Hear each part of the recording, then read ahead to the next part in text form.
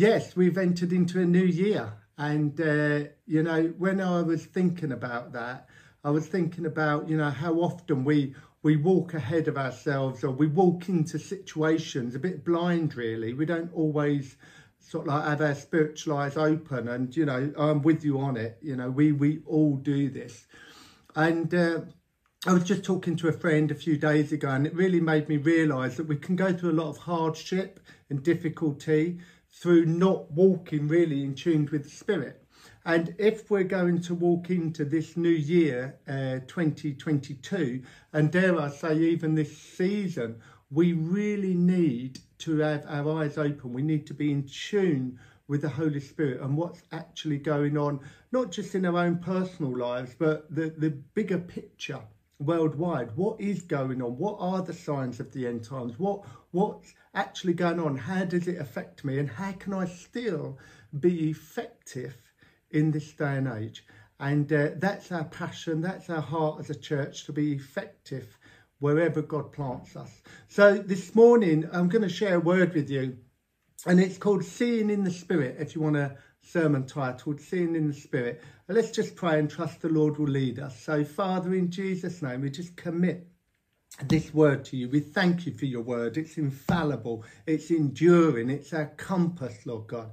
And I thank you that it is our eyesight in the dark. It's the torch that helps us see, Lord, how to navigate this thing called life. So Father, in Jesus' name, we thank you that your Holy Spirit leads us into all truth. Amen. Amen. So yeah, well, as we head into this year, let's really try and get it right. It's so easy to run ahead and make mistakes, and you know, we all do it from different times in our lives, and children do it all the time. They run ahead of their parents and get lost, fall over, whatever that situation is. And you know, so often we do that ourselves as well. So before we run ahead, one of the most important aspects of walking or running is eyesight. It's so important to be able to see where you are going. If you cannot see where you are going, you can go headlong into danger.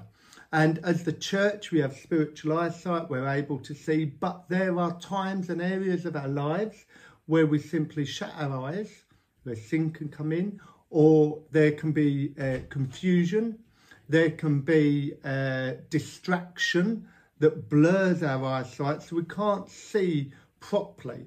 And you are too important in the kingdom of God not to be able to see properly, because you might well be a guide for many other people. And so we have to take responsibility for ourselves and say, you know, have I got 2020 spiritual vision, as it were?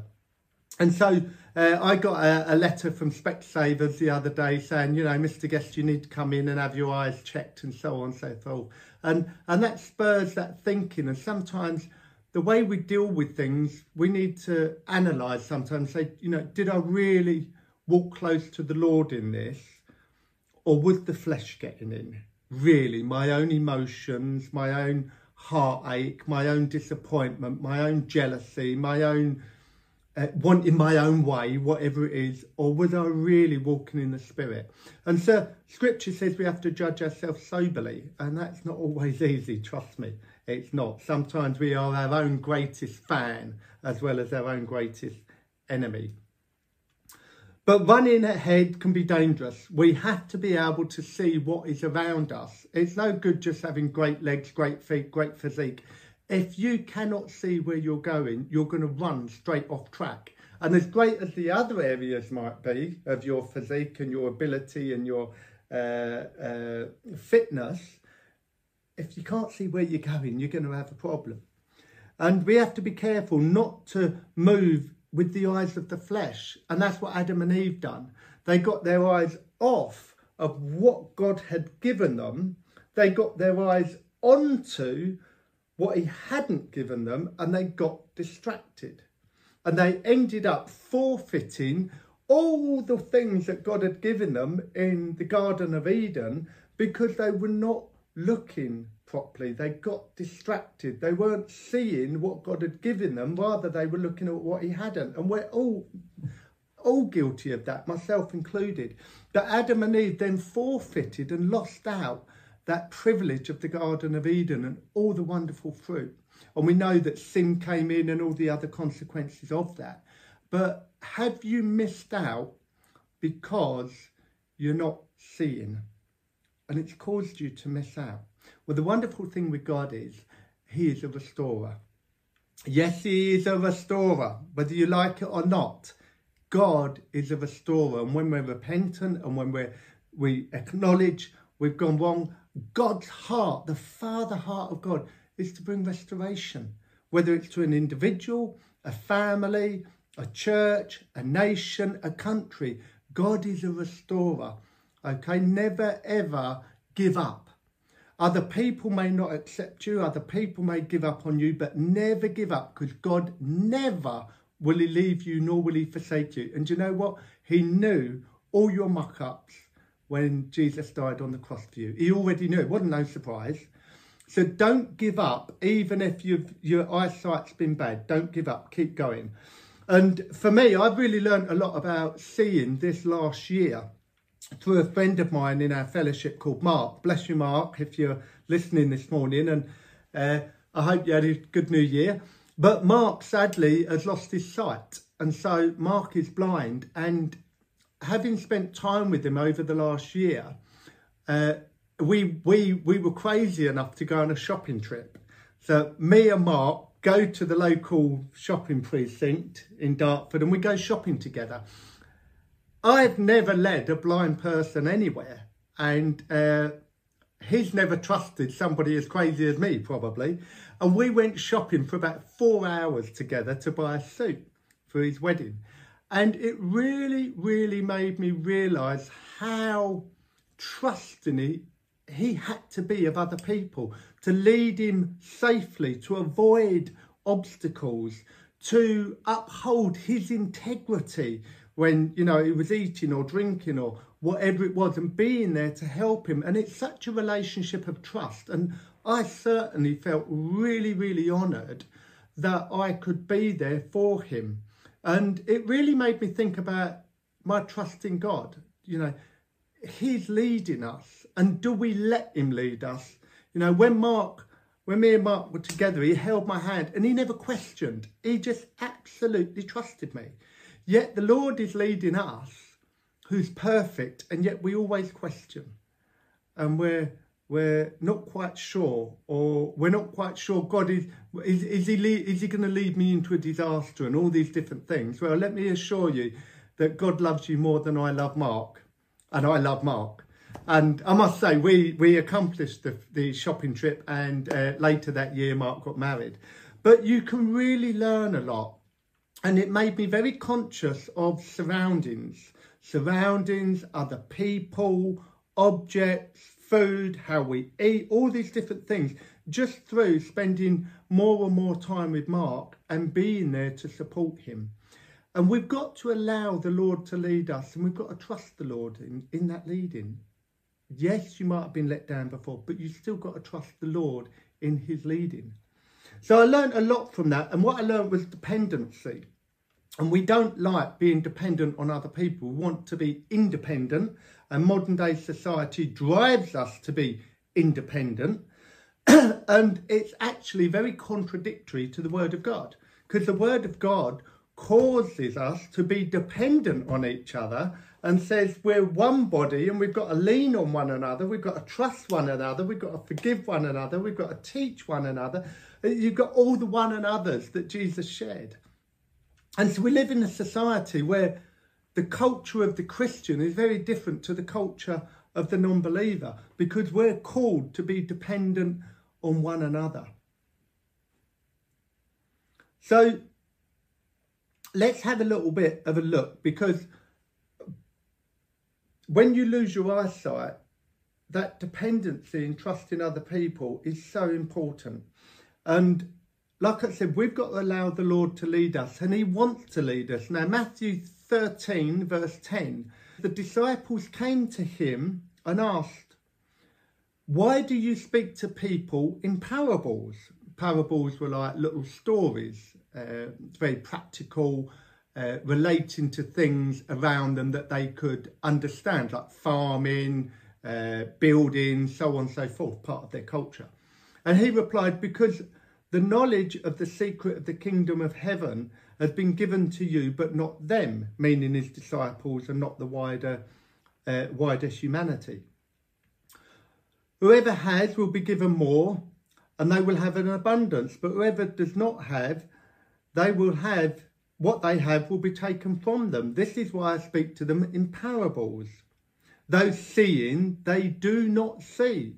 Though hearing, they do not hear or understand. In them is the fulfillment of the prophecy from Isaiah. You will be hearing, but never understanding. You will be ever seeing, but never perceiving. For this people's heart has become hardened, and they hardly hear with their ears, and they have closed their eyes. Otherwise they might see with their eyes and hear with their ears, and have understanding in their hearts, and turn, and I would heal them. Blessed are your eyes because they see, and your ears because they hear. So Jesus was showing his disciples, really this was about salvation and receiving him as Lord and King of the Jewish nation, for who he truly was. But it was their blind eyes, the shutting down of their faith that meant that they were missing out. People listen without really hearing, and they look without really seeing. And even believers can be like that in different aspects of life. So salvation is about being able to see clearly and hear clearly. Saul's salvation, the awakening that came upon Saul, you've got to remember he was blinded for 3 days. For 3 days he was blinded, and he went to Damascus, and once he was in Damascus he received his sight. And through hearing the gospel, it said the scales fell from his eyes. And there was like scales that, because the Lord had blinded him, but once he understood in his heart, the scales removed. And sometimes you get a revelation of something, or you get a breakthrough, and it's almost like, why couldn't I see this? I kind of saw it, but I didn't do anything about it. I kind of saw it, but never really saw it. Or I kind of heard it, but never really put it into practice, whatever it was. And so eyesight and hearing is so important. We're to look at this world and walk through this world with the eyes of faith, not the eyes of the flesh. It's very easy to look at things in the flesh and panic. And that's where we've got to look to God, and we've got to look through the eyes of faith and through the word of God and the promises of God. And although the flesh might be saying, well, this is the situation. Yeah, but what does the Spirit say? You know? And so we have to balance those things out, and we have to walk closely to the Lord. So Saul, who became Paul, wrote in 2 Corinthians chapter 5 and verse 6, therefore, we are always confident, and we know that as long as we are at home in the body, we are away from the Lord. For we live by faith and not by sight. We live by faith and not by sight. And so often as believers, we can forget that, you know. We want to see everything. We don't want Jesus to be a lamp unto our feet. We want him to be a floodlight into our future, you know. And I can really relate to that. But it's a lamp unto our feet, because that's the faith walk. And a lot of the time, the flesh doesn't like the faith walk. And we can end up leaning towards the flesh and letting our humanity win. Ephesians chapter 6 verse 11 says, put on the full armour of God so that you can take your stand against the devil's schemes. For our struggle is not against flesh and blood, but against the rulers and against authorities and against powers of this dark world and against spiritual forces of evil in the heavenly realm. Therefore, put on the full armour of God so that when the days of evil come, you may be able to stand your ground. And after you have done everything to stand. So there's an example here, and it's saying, look, You need to be able to see the battle for the believer is not a flesh and blood battle. It's not a physical, tangible battle in that sense. The battle is a spiritual battle. Okay, now we can't see in the spiritual realm, as it were, with our natural eyes, but we can see, according to the word, into the spiritual realm with the eyes of faith. Amen. But if we're not got good vision, guess what? You're not going to see the enemy coming. Why? Because you're distracted. You're going to let your self-pity get the better of you. You're going to let the rejection win over the word of God. And we have to fight those things. So we have to make sure, am I seeing correctly? Am I seeing correctly? And that was the whole purpose of my letter from the opticians, is to make sure I'm seeing properly. Do you know, once you reach a certain age, you can't drive a car unless you've had a proper eyesight test. Why? Because you'll be a danger on the road. You will simply be a danger. Well, how much more in the spiritual realm? Are you a danger to other people, your friends, your family, your local church, whatever, because you're not walking according to the Spirit? You become a danger to other people. So we've got to make sure we look properly. Keep your focus on Jesus.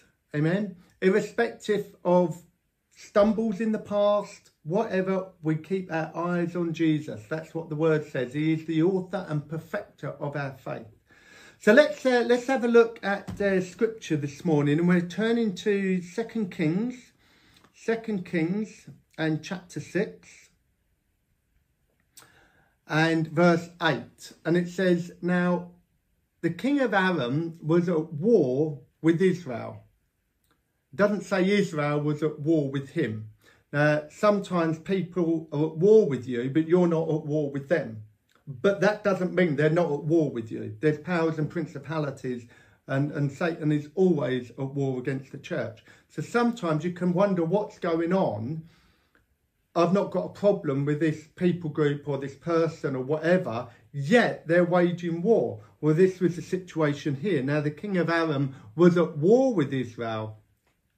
After conferring with his officers, he said, I will set up a camp and such a place. Then the man of God sent word to the king of Israel, beware passing at this place, because the king of Aram and the Ammonites are going down there. So the king of Israel checked on the place indicated by the man of God. Time and time again, Elisha warned the king so that he would be on his guard in such places. Okay, so you've got the king is waging war. He's trying to attack the Israelites. He's making his plans all the time as to what he's going to do. But Elisha, God is telling Elisha's looking in the spirit, God is telling Elisha, and Elisha is warning the king of Israel, listen, don't go to this place because you'll be trapped. Don't go to that place because you'll be attacked. Now, Elijah was the spiritual son of Elisha, okay? And he carried on his mantle and ministry. He served as his son in the Lord, as his protege or his assistant. And there's a key with leadership. If you want leadership, then start to serve. You know, start to serve other people. Serve in your local church. Serve your pastors. Serve friends and family. God doesn't make leaders, he makes servants. And servants become leaders. And Elisha was Elijah's servant at the end of the day. And he had served under 4 different kings of Israel. In this situation, Elisha's role was to protect the king and protect Israel. He is almost fulfilling the role as an armour bearer to the king and informing him what's going on. Now, there's a massive lesson here to learn, because Elisha communicated with the king. And one of the biggest problems that we have today is a lack of communication. You know, my friend Ricky will tell you, Tony will tell you, An informed pastor is a happy pastor. If people don't communicate, we end up at the Tower of Babel. And at the Tower of Babel, they spoke in one language. So God said, let's go down and confuse their language. And it said, God confused their language, and then this impeded their progress. So there's going to be resistance in the movement of God when we do not communicate correctly, communicate fast, communicate honestly, and communicate clearly. Amen. It's very, very important. Half a story ain't no good. Half a sentence ain't no good. You know, we need correct information. You know, Satan always tries to bring confusion. And so often you'll be in a situation and you write the rest of the story yourself. You write what other people are thinking because that's what you think they're thinking. But they never said that. We've got to be careful. And that's to walk in the flesh. So Elisha communicated with the king. And it showed there was an obvious closeness between them. If you want to be effective, don't be an island. Okay? If you're going to sit there and say, well, I get hurt in relationships, I get disappointed. Do you know what? You will never be effective. I get hurt in relationships, I get disappointed. But I'm still effective because I'm still willing to run with relationships, because that's the way the kingdom works. That's the way God works. That's the way we have to work. So don't be an island. It was obviously that there was a relationship, a closeness between the prophet and the king. The king trusted Elisha and he followed his instructions. Okay? The king listened to the advice given him. And there's lots of people want to offer you their opinion, or you want their opinion on anything and everything. But what you don't have is advisors. Okay, and what you need is advisors in life. There are people, I can give my son my opinion on something, or I can give him advice. Two different things. Two different things. My opinion on something I might share with somebody that I'm not their pastor. I might share just my opinion, or even if I am their pastor, I might just share my opinion. But if I'm sharing my advice, it comes with wisdom and authority, and it's instructive. It's not a suggestion. Opinion is a suggestion. You do with this what you want. Advice, that even the government have advisors. The Queen has advisors who are experts in different areas, and they will present her information and advise her. Amen. They're not just saying, well, it's my opinion, it's up to you, I don't really know, but, you know, get advisors around you. There is safety in wise counsel. There is safety. The king was safe. Why? Because he was willing to trust and listen to advice. The trouble is, we don't always like the advice that we're given. I don't like the advice that I'm given. But just because I don't like the advice, it doesn't mean it's not true. And it's not wise, okay? It doesn't mean it's not true. It doesn't mean it's not wise. And you need wise advisors around you, people that you can trust. And the king trusted Elisha, and he followed his advice. The king listened to the advice given him. And as I said, so many people want advice, but they don't really want advice. They want an opinion. And there's a mile of difference between the two. And I just believe that's going to help someone this morning. Who do you turn to? Who do you turn to? Proverbs 11:14 says, for a lack of guidance, a nation falls. But victory is won through many advisors, not many opinions. It says many advisors. You know, victory is won. A nation falls through lack of advice, lack of guidance. And sometimes we just want to do it all on our own. Or a lot of the time we don't want to do it all on our own, but we feel we've got no choice or people don't care.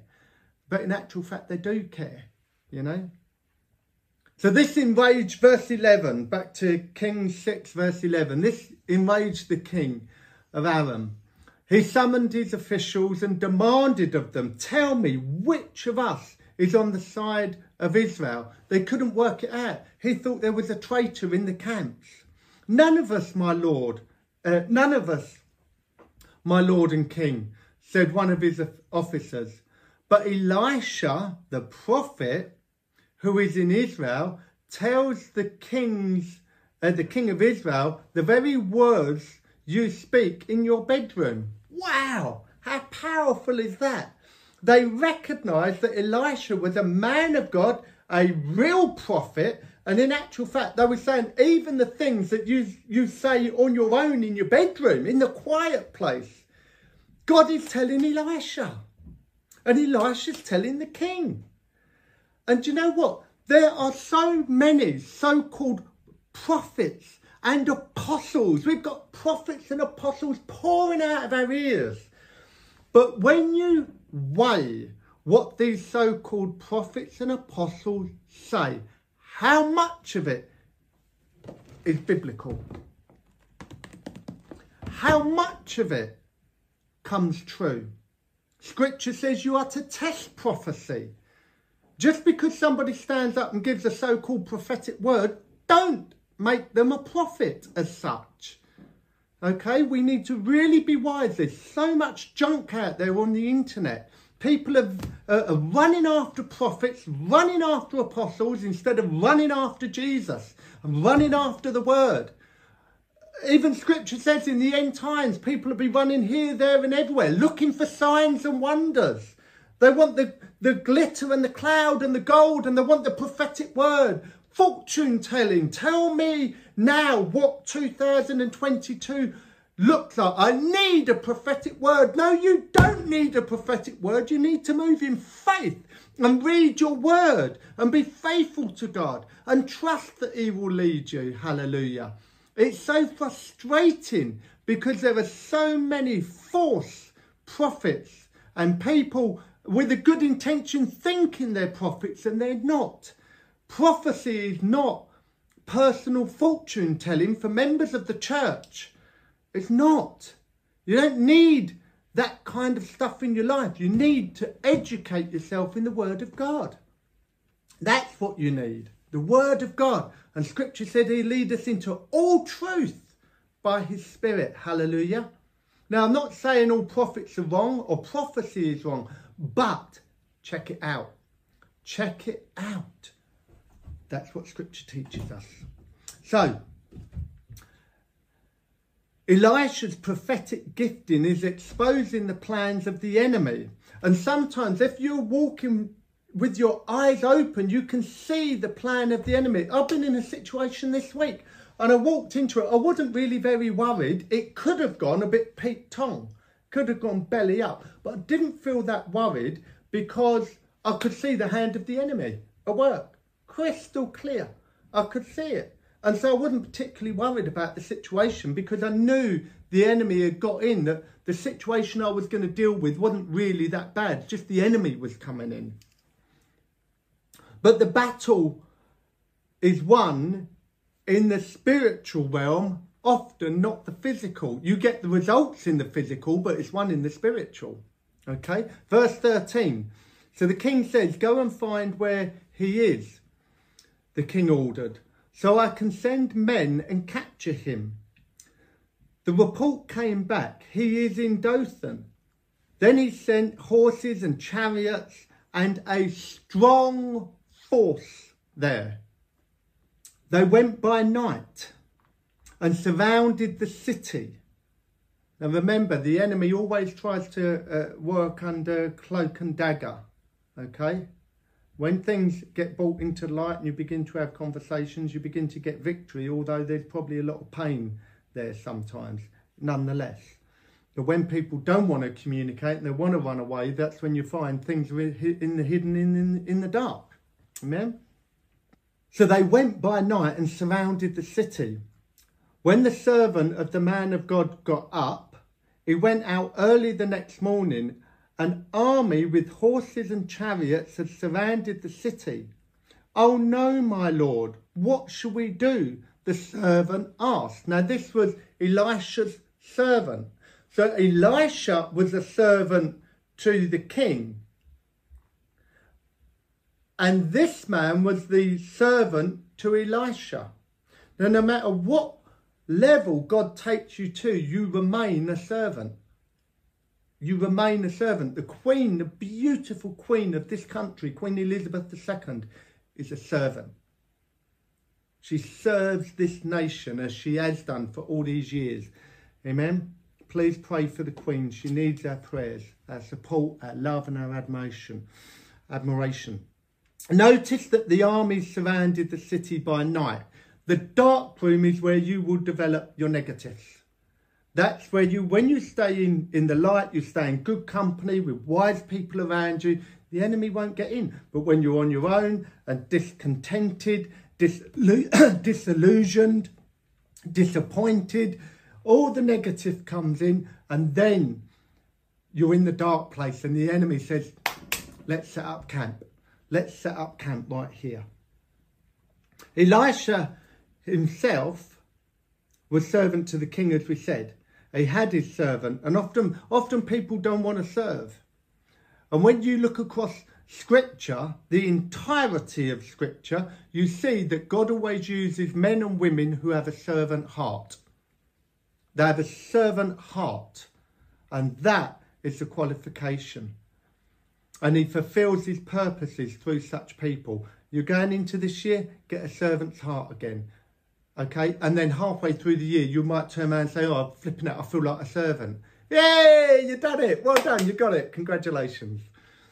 We all get that. Verse 16, don't be afraid, the prophet answered to his servant. Those who are with us are more than those who are with them. Now, bear in mind, this is an army, not just a little group of mavericks. This is an army with horses, chariots, a strong force, Scripture says. So it wasn't like a little bandit brigade. He sent an army to do war, to do battle. He sent an army after one man. Wow. Do you know what? Satan will send as much as he can to bring you down.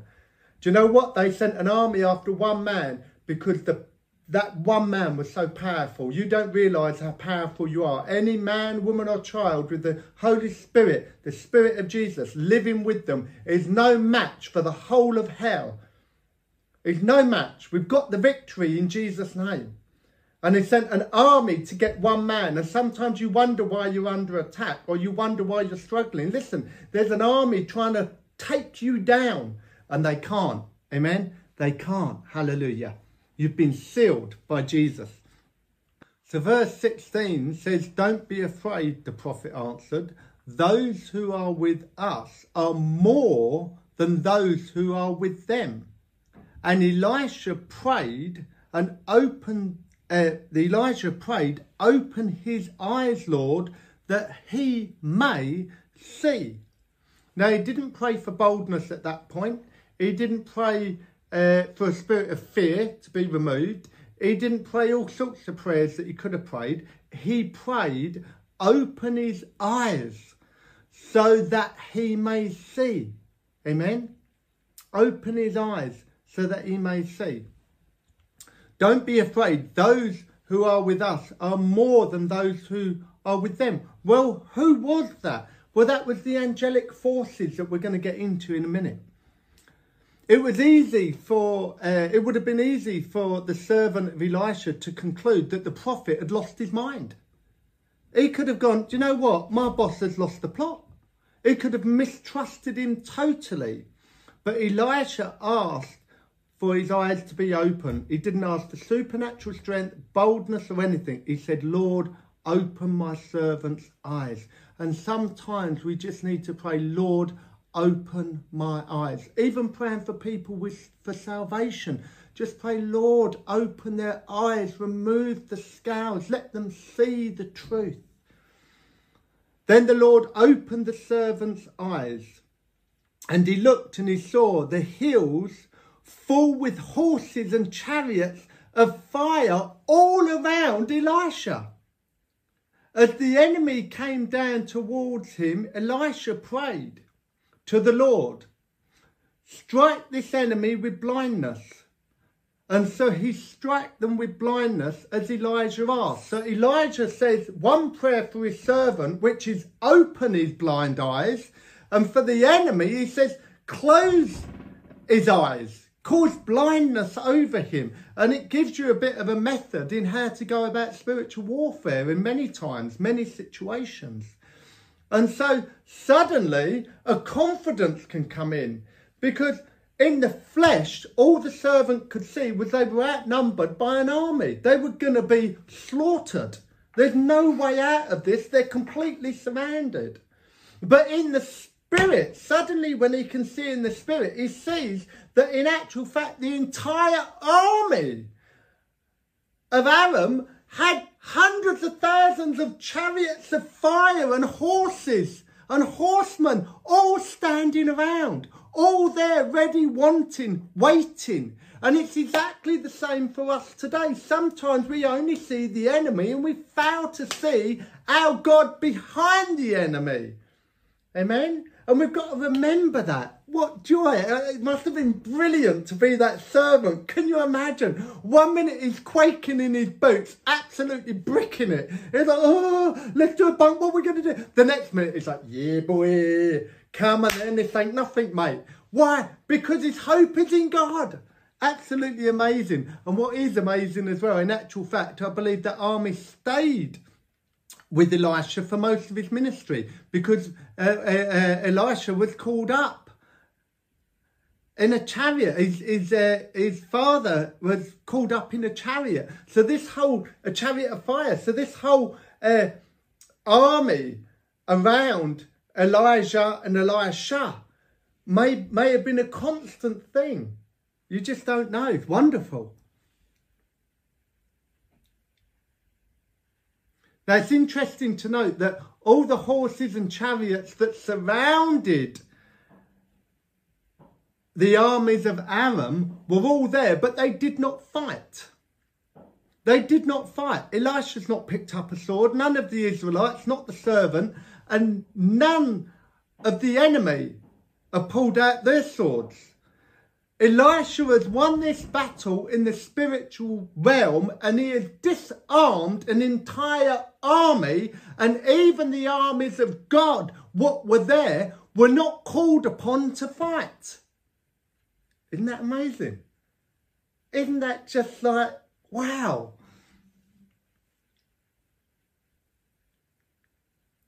But boldness comes upon the servant.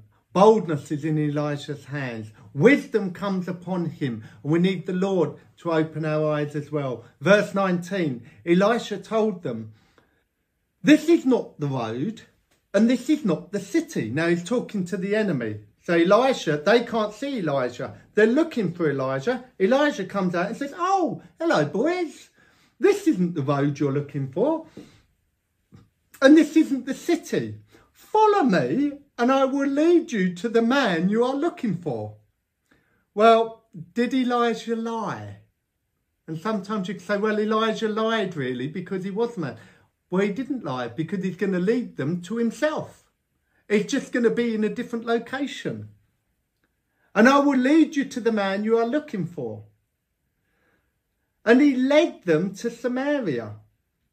After they entered the city, Elisha said, Lord, open the eyes of these men so that they can see. So the very man they were trying to trap leads them, which is crazy, to Samaria, all the way to Samaria, and then prays, Lord, open their eyes so that these men can see. Then the Lord opened their eyes and they looked where they were, inside Samaria. When the king of Israel saw them, he asked Elisha, shall I kill them, my father? Shall I kill them?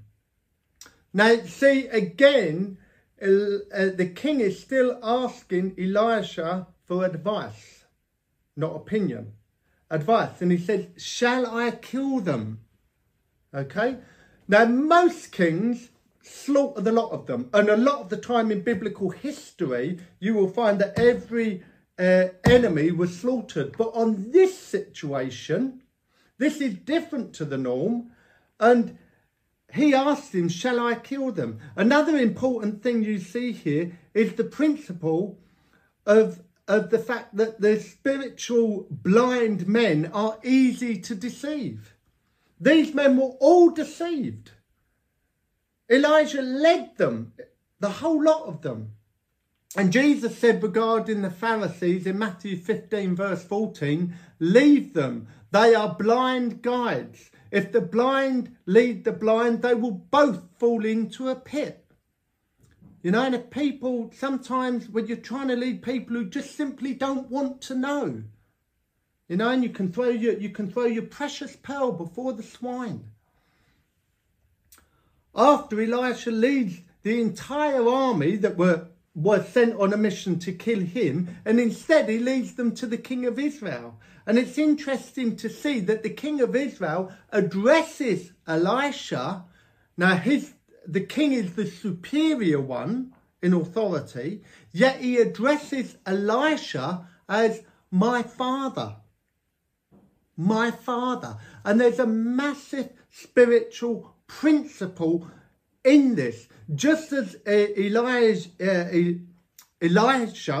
had seen Elisha as a father, now the king of Israel, who's more superior, yet is willing not to be proud and pulls himself down, and he regards Elisha as a spiritual father to him. And, you know, we need spiritual mothers and fathers in the kingdom of God. You know, we need them. We need people who have got wisdom, who have got experience, who have got boldness to help us, to lead us, to guide us. And if you haven't got people like that in your life, then pray that God will put people like that in your life and give you a good spiritual mother or father, or both, whatever, in your life, who will equip you, but be willing to take the advice. Okay? Some people have come to me and said, oh, you're a spiritual father to me. I said, I'm not a spiritual father to you. And I see they look disappointed. I say, if I was a spiritual father to you, you'd treat me differently, number one. Number two, you'd start to learn and take heed of what's being said. And sometimes people come to you and they just constantly drain you, really just wanting your opinion, not your advice. And they just drain and suck the life out of you. And even though you might tell them wonderful truths, they never implement it. And there's been many a person come to me and asked me for advice. I said, look, I'm not going to give you it because you will not take it. You're not going to take it anyway. So I'm not going to do that. Go and find somebody you respect that you will submit to, and you'll take their advice. That's what you need to do. Amen. Verse 22, do not kill them, he answered. Would you kill those you have captured with your own sword or bow? Set food and water before them so that they may eat and drink and then go back to their master. So he prepared for them a great feast. And after they had finished eating and drinking, he sent them away and they returned to their master. How ludicrous is this in terms of warfare and strategy? You've got the enemy who has been attacking you, waged war against you, okay? He's waged war against you. He's attacking you time and time again, or trying to. They've been raiding your stuff. You finally get the upper hand. The enemy's blinded and comes under your authority. All of a sudden, you've got all your enemy in front of you. And at this point, you should be thinking, fantastic, slaughter them all. And then that's the obvious choice. So he questions the prophet and says, shall I kill them? Because that's kind of normal. And he says, no, don't kill them. In actual fact, set before them food and water. And the king takes the advice, which is ludicrous, by the way, in the natural. And he takes the advice. And not only does he set before them food and water, just baseline, verse 23 says, and he prepared a great feast for them. Wow. Doesn't it remind you when Jesus tells you how to deal with your enemies? He said, you know what? Love them. Love those who persecute you.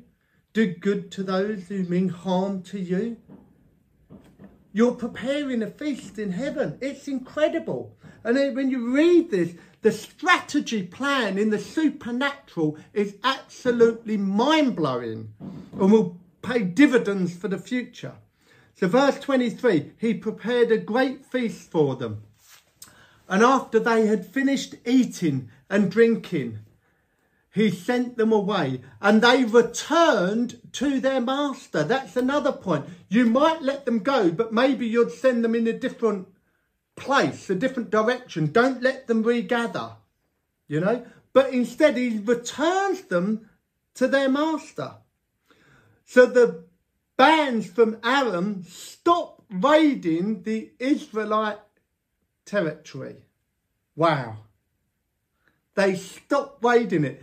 So this method, this plan, this way of seeing in the supernatural causes decisions in the natural to become supernatural and somewhat crazy, and without raising a sword, a shield, Elisha defeats the entire army. Wonderful report.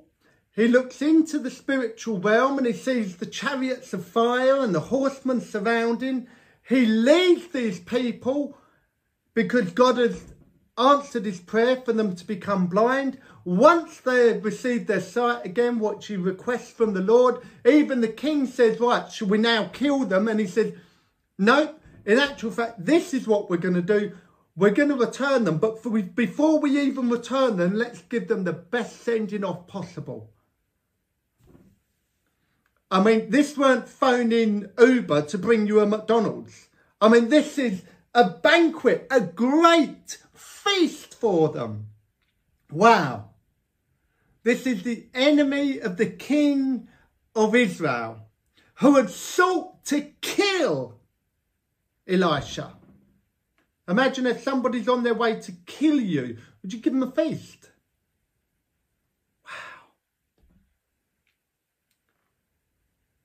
They were going to kill Elisha, kill the Israelite king, yet they had the opportunity themselves to kill their enemies, but they showed mercy and kindness. Do you know what? Sometimes we all claim to be a part of the body of Christ, and yet people will not show kindness to brother and sister within the same church, within the same kingdom. Yet this kindness was towards ungenerated, pagan, heathen people. And yet the Israelite Elisha shows kindness, and the Israelite king shows kindness, feeds them, sends them packing. Not one sword has had to be drawn, not one life, not one drop of blood, not one drop of sweat has taken place. And Elisha has just won one of the greatest victories in Israel's history. It's astonishing. This is how we fight our battles. I know we've got that song, this is how I fight my battles. But words are cheap. People think this is how we fight our battles. And we all say, oh, I love it, I love it, I love it. And we run outside, that bunch of idiots, and forgot what we just sung. This is how we do it. With the sword, the word of God. Hallelujah. Listen, 2022, Effective Life Church, let it be a wonderful, wonderful year. Begin to fight, begin to see, begin to look. Don't be like those who look without seeing. They can't take it in. They hear noise, but they can't perceive what it is. Look, see, be wise, have a kingdom strategy. Get your hands on the plough in this year. Oh, exciting days ahead. I am so excited for Effective Life Church. Happy days, exciting days. Do you know what? There might be trouble ahead, but guess what? The Lord's got your back. He's got your front as well. Just remove that blindness. Father, in Jesus' name, I just thank you for your word. I thank you for the excitement we get from it, the victory that we can achieve when we understand, Lord God. Help us to receive advice. Help us to turn to mothers and fathers in the faith, Lord God. Help us, Lord, not to walk in the flesh. Help us to walk in the spirit. Help, Lord, I pray that our strategy would be so bizarre sometimes that even we don't understand it, but you do.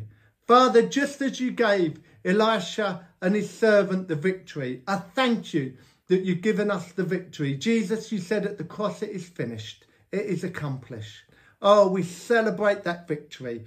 And as the enemy comes to outwit and outmaneuver, I thank you, Lord God, we can send him packing as well with a packed lunchbox. In Jesus' name, God bless your heart.